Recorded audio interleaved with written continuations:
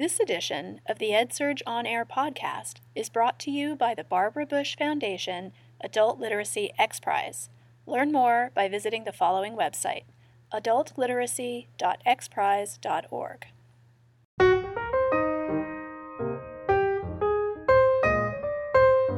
In the education world, there's a lot of debate about what conditions support the most effective change for K-12 students.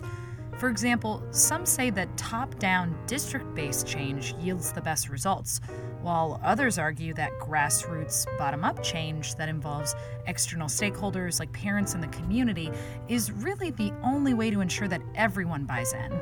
But maybe it's less a question of top-down versus bottom-up and more of a question of what environments support educational and innovation more, high-income communities or low-income communities. In order to spark some interesting debate, we brought together two representatives from those two worlds. On the one side, we had Alejandro Gacartigas, who is the founder of Springboard Collaborative, which seeks to close the achievement gap and end summer reading loss by engaging parents and training teachers to better support students. And on the other side, Max Ventilla, the mastermind behind AltSchool, a Bay Area-founded micro-independent school that currently charges more than $20,000 a year in tuition.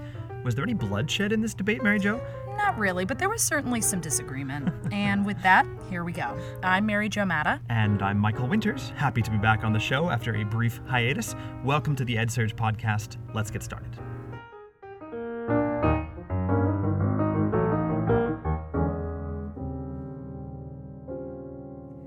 A one-to-one rollout involves more than devices, argues Ross Friebel and Rick Stout, two administrators at Onslow County School District in North Carolina. These contributors shared this week three crucial components of their own one-to-one rollout that aren't as flashy as devices, but ensure that the devices are getting used and used in a productive way. According to the gentleman, a successful one-to-one rollout depends on whether you track district-wide readiness, bring in an online collaboration system where teachers at different schools can work together virtually, and outline a long-term distribution plan, with 4 years being the minimum in their minds. We often report on EdTech accelerators at EdSurge. These are programs that offer young companies mentoring, working space, connections, and crucially, an investment in return for equity. Since the Imagine K-12 EdTech Accelerator opened its doors here in Silicon Valley in 2011, over a dozen other organizations have popped up around the world. Our editorial team has created a handy infographic showing U.S. accelerators, upcoming application deadlines, and the maximum direct investment from each program. You can check out that image at edsurge.com. And disclosure, Imagine K-12 is an investor in EdSurge. What does blended learning look like in the Buckeye State? The Clayton Christensen Institute for Disruptive Innovation took a stab at answering that question with its report, State of Opportunity, the Status and Direction of Blended Learning in Ohio. The report notes that 58% of 211 schools in Ohio surveyed use some type of blended learning. And one note, the rotational model is most popular for K through 5, while high schools tend to prefer the a la carte model. If you've been on the App Store recently, chances are you've noticed an educational app or two on the top charts. But do those apps provide the information necessary for a teacher to use them successfully? A research team recently undertook a study of nearly 200 language and literacy-focused apps to understand the mismatch between the information that parents and teachers need and what they can actually find on the App Store. Their findings? Although developers often do not provide information on how the content in the apps are developed, there's plenty of guidance for parents about how to use the program once it's downloaded. And there is considerable diversity among the types of programs that are available to download. New Schools Venture Fund has chosen 14 schools that will receive its Catapult 2015 investments, the first cohort of the Catapult program.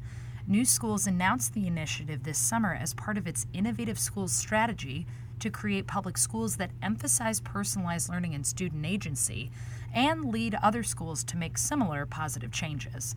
The investments either go to administrative teams for a year of planning to start a new school, or to schools that open this year that hope to sustain their models and further grow through research and development. The 8 schools in the planning stage will each receive $100,000, and the 6 previously launched schools will each receive $200,000 over the next year. Applications for next year's investments open on November 10th. And speaking of New School Venture Fund, now it's time for... for the first time in a very long time, this week we didn't report on any ka-chings. Is the EdTech bubble bursting?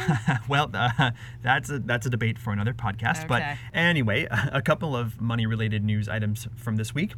First, Reach Capital, the for-profit investment fund that spun out of New School Venture Fund, officially launched this week. The group has $53 million in funds to invest and plans to put up to $3 million at a time into Series A and Series B rounds. 9 companies have already received investment from the fund, including Better Lesson, Schoolzilla, and Newzilla. And disclosure, New School Venture Fund is an investor in EdSurge. The other money-related news story this week was Pearson. Pearson's stock took a tumble on Wednesday after the company lowered its profit forecasts for the year. The stock fell 16% on Wednesday and another 4% today on Thursday. Well, that's it for the news bits.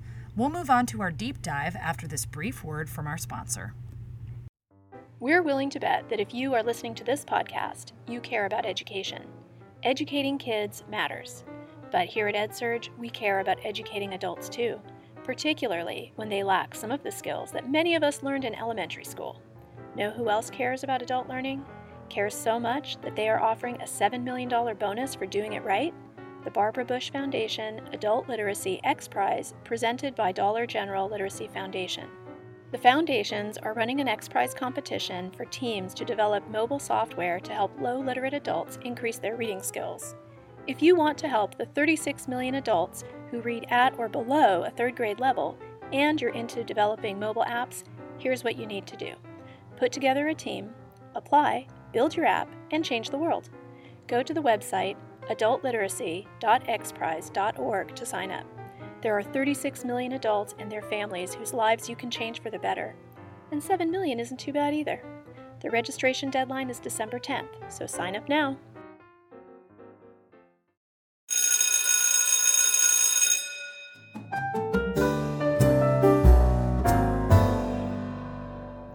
All right, we've arrived at the time you've all been waiting for. Do Alejandro Gacartigas and Max Ventilla overlap in their thoughts about how to improve student learning? Or just how dramatically do their views differ?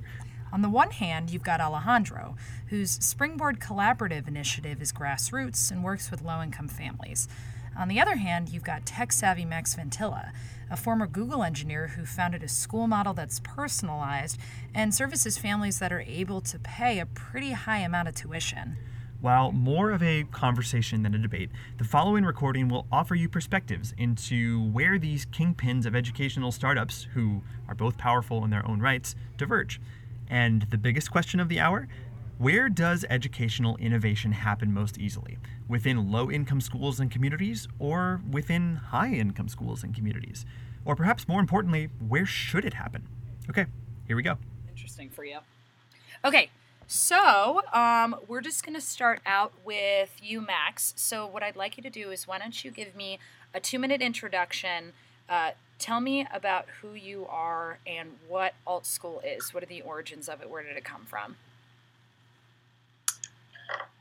Great. Well, thanks for having me on. I'm Max Ventilla. I'm the founder at Alt School, and Alt School is really a new model for what a school system could look like. Very much powered by technology, but all about superpowering educators and students and families in real-world classrooms to have a modern experience. And so what that looks like is students learning in kind of small groups and as a whole class, but where we can really tie what kids are doing to their own profile as a learner, to what milestones they're working on, to how they learn best, to what they're interested in, and where we very much are about changing the role of an educator. So we don't have administrators in our schools. We give a tremendous amount of autonomy to the teaching team that's responsible for kids, but we also expect that each child, each parent, each coworker is really satisfied by the experience, and that we can measure what is the effect of kids being in school according to Common Core measures, but also other standards like social and emotional learning standards. And it's all about not a certain model of education, but how do you create an ecosystem in which change is possible, in which you can measure the effect of change, and where most importantly, when something is working in one classroom, you have that basic interoperability because of technology, because of culture, to adopt that change elsewhere. And we've started in a very different way than kind of many ed players, which is really to do everything. So, we have 50 engineers and we have 50 educators and we have 50 operators in a 150-person company, and we operate 7 schools ourselves. They're kind of private schools because that's the easiest place to start. 2.5 years in, we'd still be working on our first public school if that's where we forced ourselves to begin. But ultimately, this is about creating an ecosystem in which, 2 or 3 years from now, we can invite other folks, charter school operators, public school educators, international schools, to open a new, different kind of school that's more flexible, that's more personalized, and that ultimately is not only more modern, but able to kind of keep up with the changes in the world at large to prepare kids for what they're actually going to experience. So Alejandro, same question to you. 2-minute spiel, who you are, what is Springboard Collaborative? Give me the brass tacks. Sounds good. I'm Alejandro. I'm the CEO and founder of Springboard Collaborative. Our mission is to close the reading achievement gap by coaching teachers, training parents, and incentivizing learning so that our scholars have the requisite skills to access life opportunities. As the leader of an organization focused on family engagement, it's only right that I start with a shout out to my parents. My dad's a Chilean playwright. He was taken as a political prisoner in the 70s. When Pinochet overthrew the government, he wrote a play called Libertad, Libertad, which didn't go over so hot. He was more fortunate than most to make it out alive and was exiled to Paris, where he met my mom. My mom is one of 12 kids in Puerto Rico, first in her family to go to college. Ended up getting a graduate school scholarship in Paris, where she met my dad. The two formed a theater group of exiled Latin Americans performing social justice theater that traveled the world performing. My sister was born in Colombia. I popped out in the Netherlands. But eventually, my family made the decision that even though it meant giving up on their personal dreams, they wanted to immigrate to the U.S. so that my sister and I could have access to better educational opportunities. Growing up in a household that was short on financial resources but long on ambition taught me 2 things. One is that a child's education means so much more than just their schooling. And the second is that parents' love for their children is the single greatest and most underutilized natural resource in education. So after graduating from Harvard in 2009, I joined Teach for America, moved to Philadelphia to make my best attempt at being a first grade teacher. In my classroom, I was bowled over by the fact that it took my kids until the end of November, 83 days into the school year, for their reading levels to finally catch up to where they had been before the summer. I dug into the research and saw that across low-income communities, there's a 3-month regression in reading summer after summer. These regressions compound annually to the point that 2/3 of the achievement gap we see in high school is attributable to summer learning loss in elementary school. But what none of that could answer for me is why are those losses particular to low-income communities? It's not like kids out in the suburbs are in school for any longer than my students, and yet they don't have the same regression. Why? So over time, I realized that summer learning loss is symptomatic of a deeper problem, which is that low-income parents have been left out of the process of educating their kids. Reality is that children spend 75% of their waking hours outside of the classroom, and yet our nation does shockingly little to capture any educational value from that time for low-income kids. Our system treats their families as liabilities rather than as assets. If you picture a child's time as an orange, their classroom experience is a relatively small wedge of that orange, and for some reason, our education system is fixated on squeezing more and more juice from that wedge. I'm interested in the question of how we squeeze any juice at all from the rest of the orange. So long story short, I founded Springboard to tackle America's literacy problem at its root. Our primary offering is an intensive 5-week summer program that combines daily reading instruction for pre-K through 3rd graders, weekly workshops training parents to teach reading at home, and an incentive structure through which we award learning tools to families, from books to tablets, in proportion to their kids' reading progress. Since launch 3 years ago, we grew from 40 kids to 2,000 in Philadelphia and in the Bay Area. Last summer, our kids replaced what would have been a 3-month reading loss with a 3.3-month reading gain. They came back to school in September, having more than doubled their annual reading progress. In schools with fewer than 10% of parents showing up for report card conferences, our weekly family training workshops averaged 94% attendance. We don't do that by hiring superstar teachers to work their magic every summer. The model's about helping school communities get more from the people and assets that they already have. In each of our partners, we train their existing teachers to engage the families of their struggling readers in order to accomplish more together than any of them could individually. Alongside the geographic growth, we're growing the product line to include school year interventions and lighter touch tech-enabled offerings. By training parents and teachers to collaborate, Springboard's putting kids on a path that closes a reading achievement gap by 4th grade. It took a long time for the education field to embrace the idea that all children can learn. It's Springboard's ambition and our charge to prove that all parents can teach. Fantastic. Thank you for that, both of you. Even though you both went over 2 minutes, I'm not going to be angry about that. This is not a typical debate. Clearly, both of your initiatives come from very personal places of initiative. And when it comes to improving education for students, which I think all three of us can agree is something that has motivated both of your initiatives, where do you think proactive change should come from and is coming from most strongly? Is it from the parents and the community outside of a school, or is it from within the school itself? Alejandra, I'm going to let you take that one first. Yeah, it's a good question, although I don't know that it's an either or. Where I begin is thinking where children spend their time. Children, as I mentioned earlier, children spend 75% of their waking hours outside of the classroom. So of course that's going to be the largest influence in a child's life.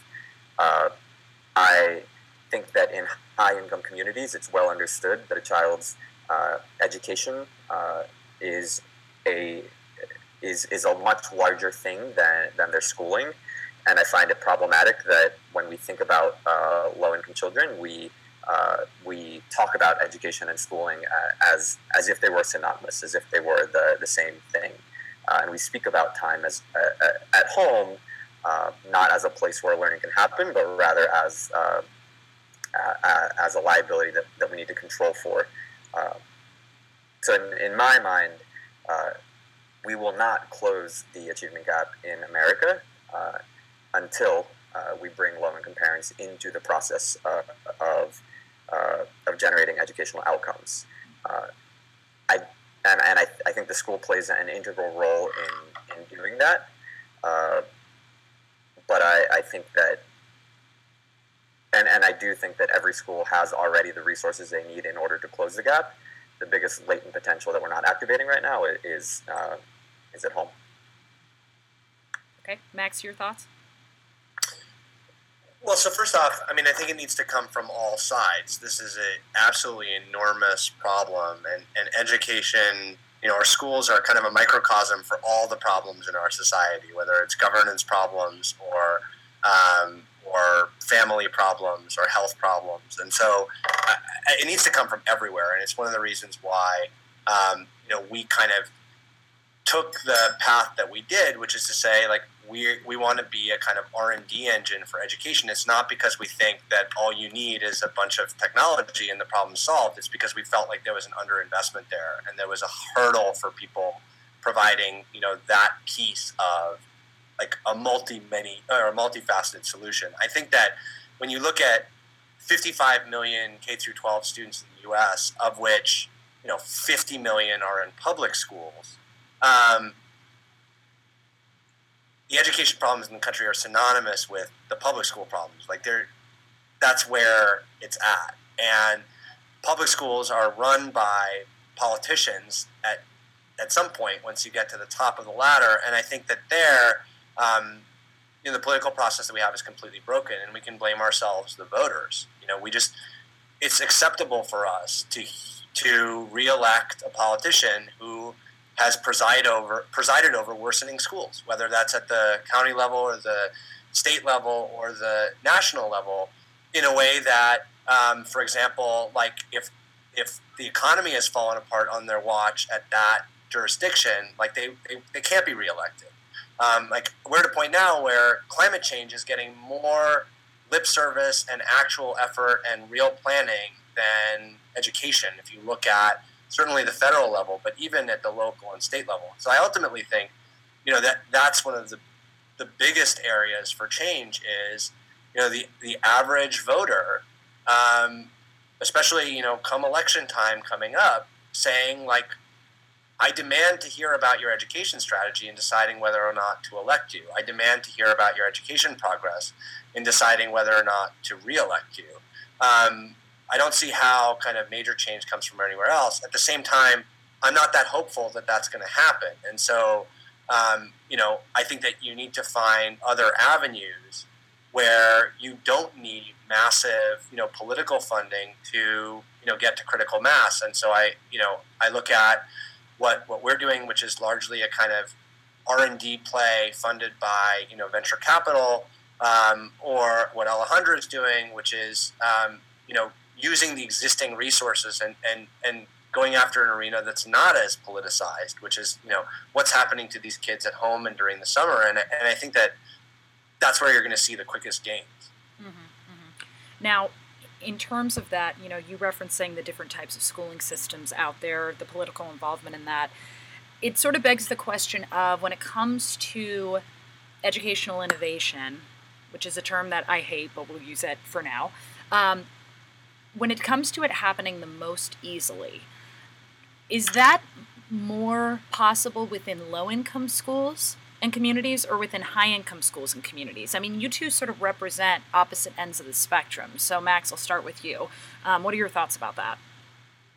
Well, look, the truth is it's the easiest in one of two settings. It's where you have the most resources or you have the least constraints, right? And so I think that there's enormous opportunity on both ends of the spectrum. I think that that we haven't seen a great deal of innovation around the model in general, and I'm very excited about the idea of creating new models that ultimately could be adopted by any kind of school, but starting in the place where it's easiest, which is, well-funded private schools. And what's very different about Altschool is we run, a network of private schools, but the aim is to do much more. Most private schools are not trying to create a fundamentally new model or a new ecosystem that will include, many, many more public schools in the future as private schools. We are, but we think it'll take a long time. And I it's something where, in our recent round, all of the financing that wasn't coming from VCs was coming from folks like Mark Zuckerberg or Emerson Collective, which is run by Lorraine Powell Jobs, or Pierre Omidyar, from essentially philanthropic motivations. But what they saw was, hey, there's an opportunity to really innovate here with fewer constraints, with more resources.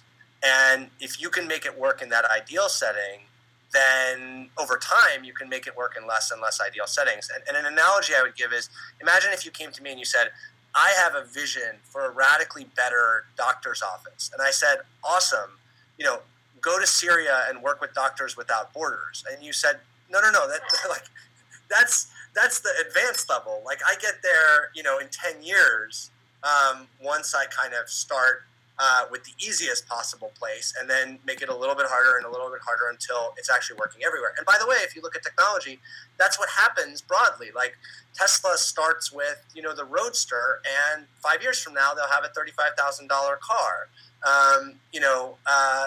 Facebook started at the Harvard campus, right? And now they have, 1.5 billion users and are flying drones to provide internet to, rural farmers in Africa.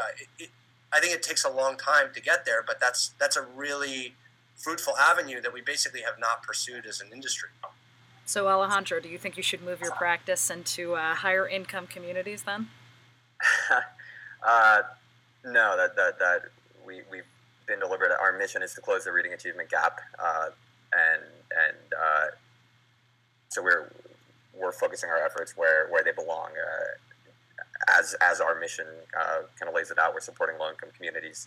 I worry that that building something that makes sense for wealthy families in Palo Alto and other communities, affluent communities, translating that to North Philly is going to be an adventure. Max, you got your work cut out for you, and I'm curious to hear more about what that actually looks like.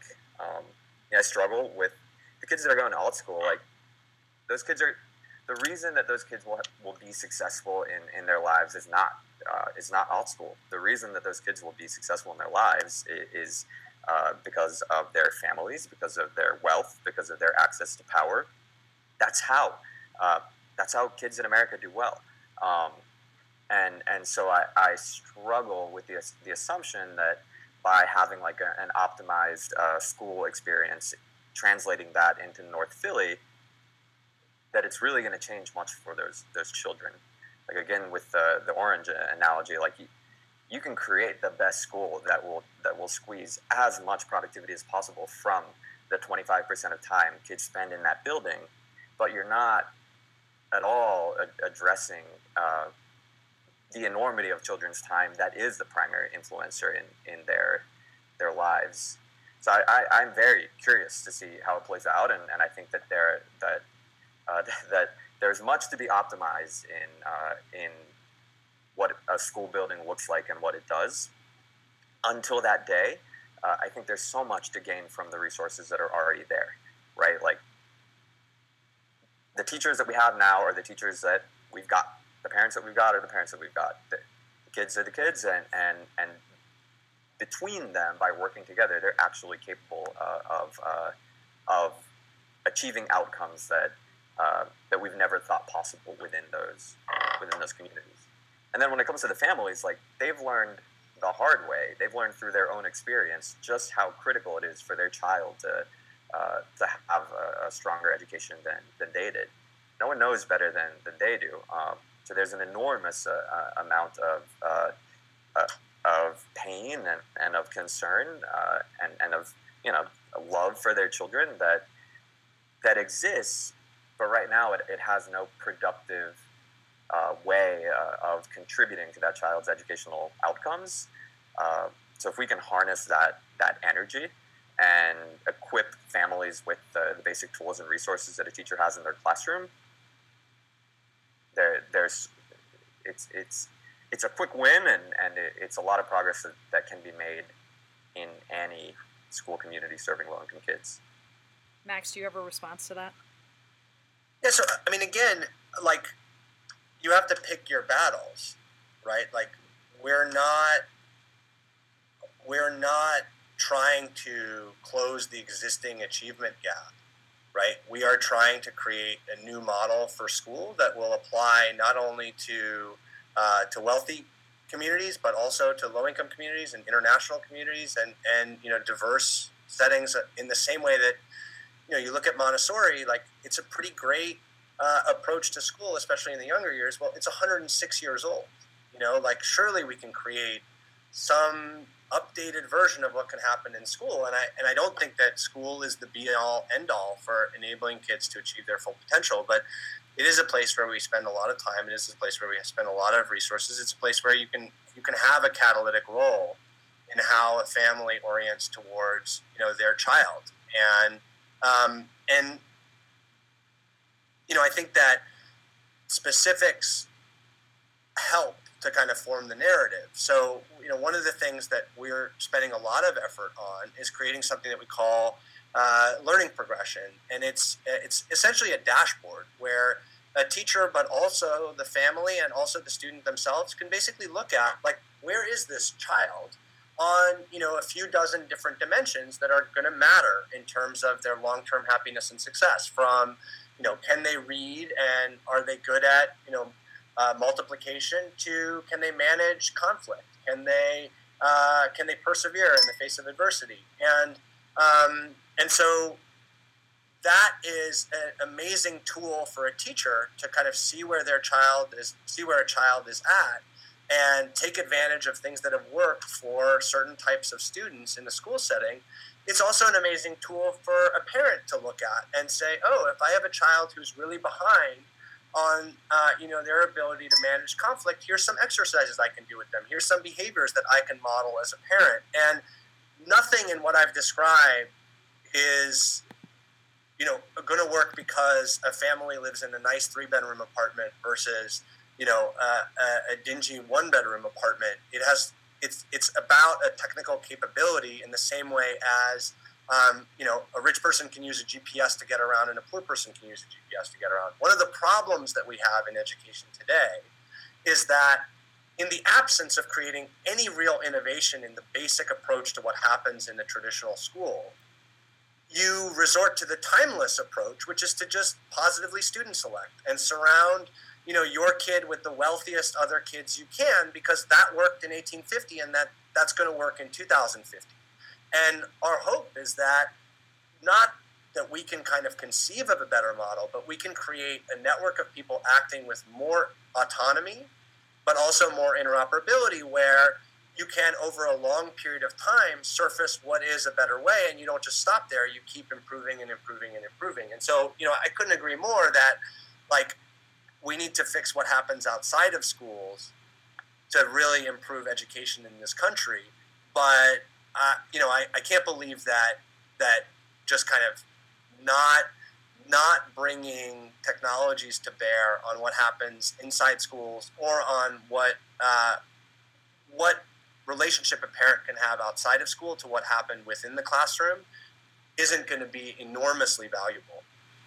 Max, do you ever worry, though, when critics use the term top-down to refer to alt school, saying that you maybe aren't consulting faculty, parents, students as much as you could have to design the model? Does that ever concern you about spreading alt school's mission across the country? I mean, you couldn't be less top-down than we are in running a school. We don't have a kind of standard model that we stamp out in every school. We're entirely built around trying to give autonomy to the actual teaching teams that are responsible for each classroom and allowing them to work in very different ways and being able to highlight across the network kind of what successes other people can build on. And, it's like saying that, the internet is top down because you use a search engine to find something. It certainly is the case that we can create a shared set of incentives, and of course there has to be some basic standards that everyone is agreeing with, or we don't speak the same language, and an engineer can't build something which is going to have broad applicability. But the aim is to give as much license to an individual teacher and ultimately to an individual student and an individual set of parents to really shape the experience for themselves. And that's both so that you can really provide a satisfying experience that meets each person, at their needs, and so that you can end up with a system that is truly dynamic, where over time, you are innovating at an accelerating rate instead of a decelerating rate. So, top down is an anathema to us. We feel like that you failed out of the gates if you're trying to prescribe for every educator and every student what the experience should look like. Okay. Well, that being said, top down seems to have a weird, bad reputation in our society, but bottom up isn't always the best thing either. And Alejandro, I'm going to direct this question to you, which is that there are critics of grassroots, community-based change because they say there are too many cooks in the student's kitchen and it causes change to become stagnant. I've been a teacher and I've seen that sometimes when parents get too involved, it does hinder schools from having the freedom to experiment. So what are your thoughts about that? It's funny. So I think that our approach is, I would admit that our approach is more top-down, perhaps than it is grassroots. To me, the way that we're seeing our impact playing out and how we want to steer it, the summer intervention has been the beachhead that proves to school communities that they can author their own success with their own teachers, their own students, their own families, together they can accomplish things that they felt were impossible. And the summer proves that to them. Over time, we're seeing those school leaders are now coming to us and asking, well, how can I embed those principles of family engagement into how I operate my school?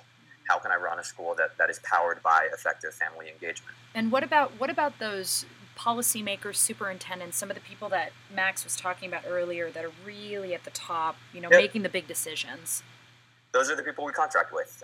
So the school district in Philadelphia has come to us and they've asked us to develop that blueprint. What does it look like to operate a school around the core principles of effective family engagement in literacy? In order to close the achievement gap at the scale at which it exists, we do pursue the largest contracts we can with the largest school networks that we can. Those are our customers, the folks that have access to a budget to make the work happen. At the school level, it's teachers engaging families around particular children. But the idea is to challenge the system to think of itself more broadly and more deeply than what happens inside the four walls between 8 and 3 p.m., but to challenge it itself and its teachers to think about how they can leverage the resources within the community in order to create the outcomes that they're currently struggling to. Okay. All right, well, last question, because we're running out of time. This is a little bit more of a personal question, and either of you can start, so whoever feels most comfortable. I'm curious if either of you would go work for the other's organization, and if the answer is yes, what would you change about it? Don't both rush at once. I'll take a stab at it. The problem I'm trying to solve is something I care so deeply about that I feel as if it's my life's mission to solve that problem. There have been hundreds and thousands probably that have failed looking at a similar problem. So I think it's ambitious to solve it in my lifetime already, and I don't know how many. If I'm able to do it, I'll be ready to retire. But if you didn't have Springboard Collaborative, would you go work for AltSchool? Whether over time Springboard continues to be the best path that I see to solve that problem, that may change. It may not be called Springboard. The product line already is evolving, so who knows what it'll be called and what it'll look like. But I want to, in my time in the world, figure out how to close that gap and how to do it by engaging families. I don't expect that I'll be looking for other jobs anytime soon, although I'm sure AltSchool has competitive salaries and lovely benefits. That's not a yes or no answer, but we'll go to Max. I'm not going to let you off the hook just yet. Max, what do you think? Would you go work for Springboard Collaborative? Well, I mean, again, it's rare. If someone's a founder and they kind of started something, it's in their blood to kind of follow it through and to keep starting things. I'm very interested in childhood literacy. I think that, as something to volunteer for or something that we try out, in schools down the line, it's super interesting. I think that in terms of things that I would change, I'm a technophile, and I'm overly optimistic about the possibility to kind of use leapfrog technologies. And so, what if your mobile phone reminds you as a parent, isn't it time to read again? What if there's something that is listening to your interactions with your student in your house and giving you kind of that feedback? What if, a kid had a TV on in the house where everything that their parent was saying was being transcribed in real time, like closed captioning style? What if closed captionings were required in the house of every student on their TV? Things like that, where at the end of the day, technology is a Trojan horse to change behavior. It's not generally something worthwhile in and of itself, but I always look there for easy wins. Alejandro, anything else you want to add? Just that when I'm out in the Bay Area, I would love to meet up. We started with the people, and now we're building more of the tech to help streamline what we're doing. Built the system on Salesforce, and are now kind of adding in texting as a way to build that communication. Long story short, would love to pick your brain, Max, about ways that we can continue building that out, any ideas that you have, and maybe there's some good points of intersection as we grow our presence in the Bay Area. Sounds great. Nice to talk to you, Alejandro. All right, well, even though you don't want to work for each other's organizations, I'm glad that there's some exchange of information happening. Well, thank you both for being on the podcast. And real quick, Alejandro, if people want to get more information about your organization, where should they visit? They can go to springboardcollaborative.org. And then Max, for you and Alt School? Altschool.com. Awesome. Well, thank you so much, gentlemen. We appreciate it. Thank you. Thanks. Have a good one. A big thanks to Max and Alejandro for hopping on the Google Hangout to chat with us this week, and also to Lisa Guernsey, Michael Levine, Sarah Vala, and all of the writers who contributed to EdSurge this week. Hey, administrators listening to this show, our concierge team wants to get you a list of EdTech tools that fit your specific needs. They'll schedule a call with you to discuss your need, generate a short list of promising tools, and get companies to respond with a proposal. You remain anonymous, so there are no cold calls or emails, and then you decide which companies to move forward with. And best of all, it's totally free. If this sounds interesting, head over to concierge.edsurge.com to get started. And finally, thank you to all of you for listening to our show. If you enjoyed this episode, well, we've got a lot more on our site. Interviews with EdTech celebrities like Linda of lynda.com, discussions of philanthropy's role in education, an exploration of bioprinters, all there for your listening pleasure. Yeah, subscribe to our show, check out some of those earlier episodes, and let us know what you think. Okay, I'm Michael Winters. And I'm Mary Jo Matta. We will see you next week.